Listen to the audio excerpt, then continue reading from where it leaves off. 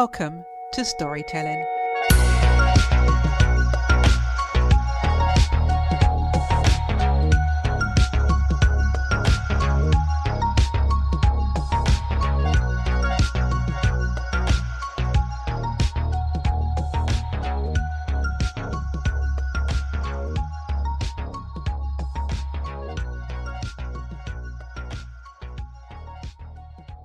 This week's guest is a corporate and motivational speaker, author, philanthropist and educator.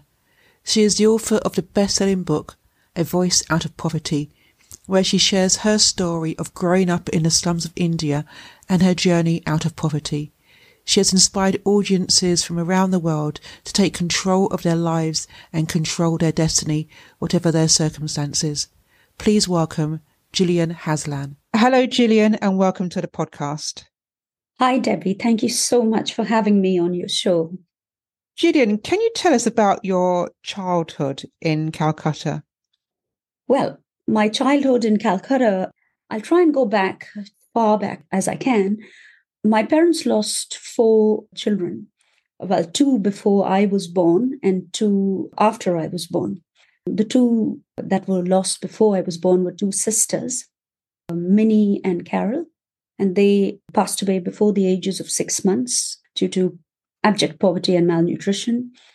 And the 2 after were twins, a girl and a boy, Kimberly and Alan. Then they too passed away due to poverty and malnutrition. But in between them, I was born and my sister Vanessa was born.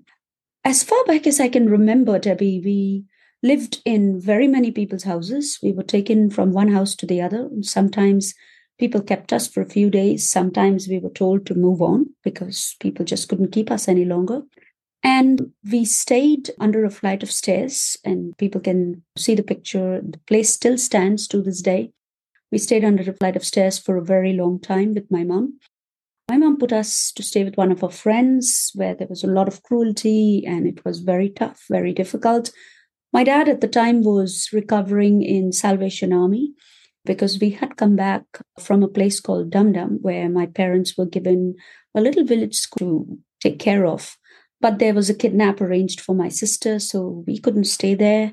We had to come back, and that's when we started living under the flight of stairs. When my dad got better and left the Salvation Army, he came and took us from under those stairs and took us to a proper little room in a slum, which was 8 by 10 feet.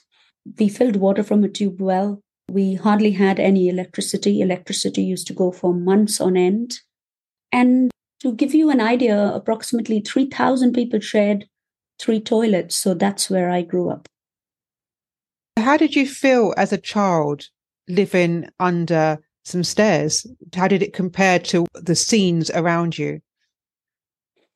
Well, to be honest, I think children just get on with it. If you look at children in Syria and you look at children in Ukraine and you look at children in some of the worst conditions on the planet, you will sometimes see the news and they're still playing cricket with a ball and a bat, and they're still playing catching or, hide and seek or whatever.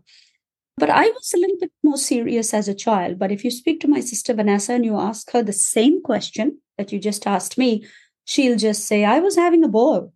I really didn't care. I used to be playing with all the street children while Gillian used to go and search for food for us. Because I was a little bit more serious, as I said, and I used to go out asking the vendors for food. Sometimes Vanessa used to stand with me. Sometimes they used to splash hot oil on us and tell us to go away. But most of the time, I was the serious one. And I was always trying to help my mom. I was always trying to clean up around the place where we stayed, because the place under the flight of stairs, not even 2 feet from us, people used to wash their clothes, go to the toilet, bathe their children, everything. It was like a proper thoroughfare, a place where all the housewives and all the men filled water and all the daily chores were done, because people don't have their own kitchens and stuff at home. Most of those places are one-room little places where people live cheek and jowl with each other. So that's what I felt when I was a child. I hardly played, I hardly smiled, and I was hardly happy. You mentioned some of the cruelty that you'd experienced as well, and you dedicate a chapter in your book about Mrs. Green. Yeah. Do you want to explain why you mention her in this way? Sure. Like I said, when we came back from the city of Dum Dum, in Dum Dum, my kidnap was arranged for my elder sister, Donna, who was very fair, very pretty at the time. She was a young teenager. And the villagers came and told my parents that if you don't take Donna and leave, the Naxalites of that area will take the other two, that is myself and Vanessa. So my parents had to leave this little place called Dum Dum in the dead of night. We were pretty much like the Von Trapp family, only poverty stricken.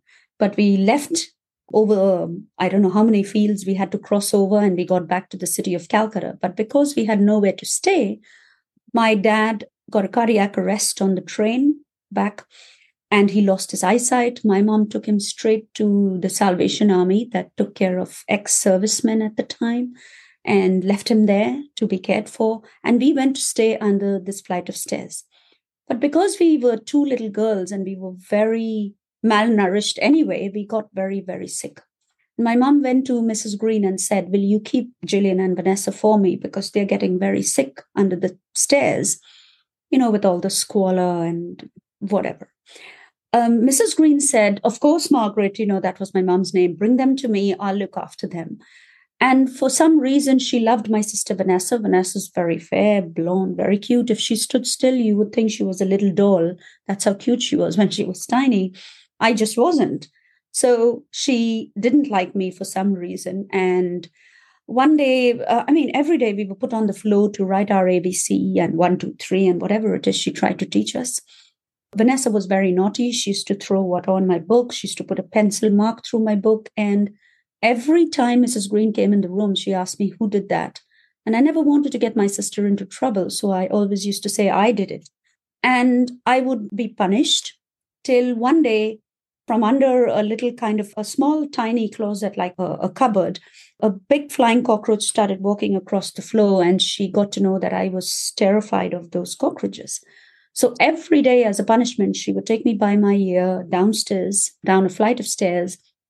And there was this Indian style toilet, which was about 3 feet wide and about 6 feet in height. And it had these toilets where you had to sit on your haunches and go to the toilet. And every day she would put me in there and put off the light and close the door. But the reason she would put me in there was because the toilet was infested with just hundreds of flying cockroaches. And that traumatized me to such an extent that I lost my voice. I couldn't speak. And I just couldn't go on. I was alive, but not alive. I was just not a child anymore. I just couldn't understand why somebody would be so cruel to me. And I just remember Vanessa standing outside saying, "Stand still, then they won't fly." But they were all over me. And that actually had a great impact on me because right up to the age of 14, I kept falling down for no rhyme or reason. I couldn't speak. I was scared of my own shadow. And I basically was the weakest link in my family for a very long time. So you experienced this cruelty and plus you were separated from your parents. How did this separation make you feel? What effect did it have on you? I think you don't think of it at the time because whenever my mom used to visit Mrs. Green, my mom used to constantly say, "Are you all saying your pleases and thank yous? Are you being grateful? Are you helping Mrs. Green with the work? Are you doing as she says?" And so we hardly ever got a word in because everything those days was about obedience. And my father had a rule at home that children should be seen and not heard.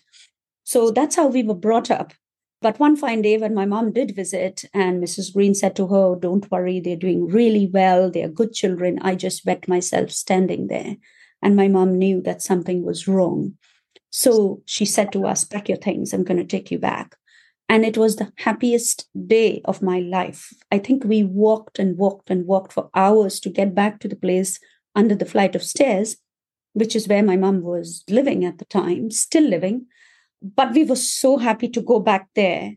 And I was so happy to get away from her. But I remember joking with my little sister Vanessa all the way and calling her a witch, etc. And my mom said, "Stop it. It's gratitude first. So don't forget what she's done for you." But I think with all my mom's hardships and poverty and her need to try to find food for us, with the loss of other children, with her daily chores, I don't think she really understood the impact that it had on me. throughout this, you also experience kindness from others as well. Do you want to share some of those experiences? Yeah, I think there's always a silver lining to every dark cloud. So when my father got better at the Salvation Army, he moved us to this little room, as I explained earlier, in a proper slum where we lived. Of course, we were still poverty stricken. We couldn't afford even one meal a day. And I remember standing at the grocery store, which we call a Modi shop, for hours just waiting for there to be no customer. So I could ask him for a little rice and I could ask him for a little dal or a little sugar, just all on credit. But every day he gave us a handful of rice, 2 handfuls of rice, some sugar, some oil in order for us to eat. And he never ever took money from us. There was the milkman by the corner who gave me milk every day. That saved my sister Susan's life and never took money from us. There was the meat man at the top of the road who used to save all of his dried bones for us. And I used to bring it home and make soup because it was very nutritional to have that. And there was the vegetable woman who used to keep all the bad potatoes and tomatoes for us. We used to cut off all the bad parts, cook it, and eat it every day. There was the barber that used to cut all our hair and never charge us any money. There were just so many vendors who are actually the poorest of the poor. They were richer than us because we just never had anything. But they were still, completely below the poverty line. They had one basket of little items. They sold items at the side of drains, but they gave everything they had. And that has left just such a great impression on me that I wanted nothing more than to go back and to give back to those people for saving our lives. And that's something else that I'd like to touch upon, because that is exactly what you're doing now, because you have set up charities to help those communities that helped you in the past as you were growing up. Yes. I have 6 charities in Calcutta. I have training institutes for young girls. I have tailoring centers. I have a secretarial school for young girls. I have a play school for little street children whose parents are they do labor work. They put tar on the roads and they build bridges. They are bricklayers, those kind of people. So I have these play schools for them. I have food banks for the aged. I have a center for the disabled people to come to take rations every single month. I also have a beautician school for girls. I also have a computer school for girls. And I use a very effective program that my in-laws actually used for UNESCO. And it's called an E3 program, which is education, empowerment, and employability. And I follow this program from A to Z completely. And we have actually managed to get so many young people through this program into jobs, employments, even some into the biggest hotels like Grand Hotel in Calcutta and other hotels, receptionists, customer services, accountants, all of that. How did you transition from this life of poverty to where you are now? Because you went on to work for Bank of America, for example. Yeah, I think it was just desperation. I had to take on the 2 little ones who were born after Vanessa, which is a brother called Neil and a little sister Susan, whose life I saved from the man who gave me the milk from the tea shop. I had to bring them up because my mom got cancer and we lost her very early in life at the age of 53.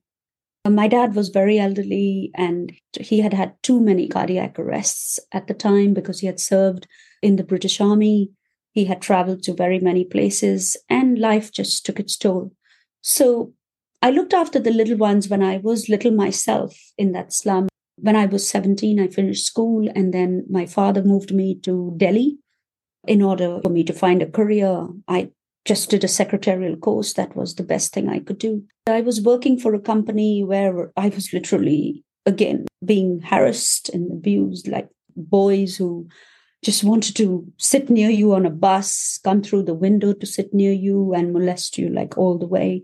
When I saw this advertisement in a newspaper for an executive secretary to the CEO of Bank of America. And I was interviewed with 250 girls over months of interviewing, months of testing, months of training. And eventually I was put in front of the CEO himself when the numbers boiled down from 250 to 180 and 50 and so on. And I just sat in front of him and I just told him, look, I'm happy to do no matter whatever you ask me to do. You can give me 2 jobs. I have no problem, but I need the money. I have 2 little ones to bring up. I've lost my mom and I'm desperate. And he just looked at me and said, we'll let you know. And I thought, guess I talked too much. I'm never going to get this job.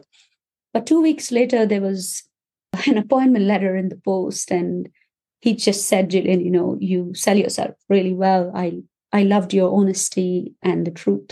And I want to offer you the job. And that man changed my life. Of course, I worked from 7 in the morning to sometimes 11 and 12 and 2 o'clock the next morning. I worked very hard, but he changed my life. He paid for me to be flown to San Francisco to pick up several awards because I basically went through the ranks from executive secretary to being the head of charity and diversity for all 4 branches across India. And they flew me to San Francisco to pick up all the Service Excellence Award, the Bank of America Star Award. I picked up many awards for all my hard work. And he then flew me to London so that I could look and search for my parents' ancestral papers, documents. So people who were born in the UK, so my grandparents, their papers were at the Home Office. And my parents who were born in India to British parents, but at the time of the British Raj, their papers were at the British Library. But he paid for all the searches to be done. He put all our ancestral documents together and changed my life and flew us all out. Yeah. That's really special. It's a very special story. Yeah. Gillian, A Voice Out of Poverty. How did it feel to write your book and to share your story? I think the reason I wrote it, Debbie, the reason I wrote it was primarily because I do know after very many years that governments can no longer help every single person out there, especially young ones and children. I don't think charities can do the same. And I really and truly don't feel with the amount of population out there that anybody can solve this problem of abject and acute systemic poverty. And I think one way that I wanted to do it was to share my story and to put my book into every little girl and boy's hands to show them that definitely it's hard. It's sometimes impossible. And there are times when I want to curl up and never, ever get out of bed. But I think if you want it badly enough, you can find it. You can achieve whatever you want. But how do I tell them that without giving them proof? So sometimes when I go to India, schools actually fill up huge parks of children with 3 schools and 12 schools and 9 schools. And I tell them all, I can take you by your hand right now and I can show you where I filled water from a tube well. I can show you where I lived and I can show you where I've come from. And I am just like you. There is no difference. The only difference is I worked very, very hard and I was determined not just to succeed, because as you know, Debbie, from my book, I've said this many times that success for me is not just making it through yourself, but to go back and to take others with you. And this is what I believe from the core of my heart. So that's what I'm doing. No, I totally agree with you. And you developed a lot of resilience along the way. What would you say has been your main lesson? I think the one main lesson for me would be to not forget who you are and where you come from. I think that's the most important lesson for me. And to understand that you have a voice. And sometimes your voice, people listen to you, but they don't really hear you and they don't really understand what you want them to do. And that's where Toastmasters came in. When I was looking to change my life and to actually try to help hundreds of people like I do now, I was looking for an organization that would help me, but I just could not afford the kind of money that people wanted to train me as a top class or a professional public speaker. Until I came across Toastmasters and I came across the Rotary, where they say, where leaders are made. And I thought, wow, I have a 23-year career in banking, as you know, from Bank of America and RBS. And I thought, this organization speaks to me because it's where leaders are made. And I was so excited. I joined Toastmasters and I have never looked back. Toastmasters have helped me to find my voice, to use it effectively, and to get out there and to speak up for people and women and young people who are in very, very desperate and dire need. And that's exactly what I've done. That's what's, Debbie won me all the awards, all the recognition.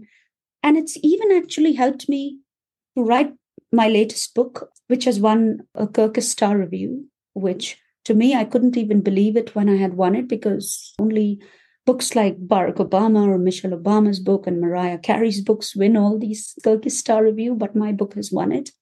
I couldn't be more grateful, but I think I've really got to keep going until I can help many, many more people and get the story out to them so that it can help change lives. That's all. Julian, I admire everything that you are doing, and I thank you for using your voice in making a difference to others. And I thank you for being a guest on this podcast. Not at all, Debbie. I think you're a great instrument. Without people like you, how would we get our story out there? So I think for me, I put gratitude before everything. So thank you. If you would like further details about Gillian and her book, A Voice Out of Poverty, then please follow the link in the show notes.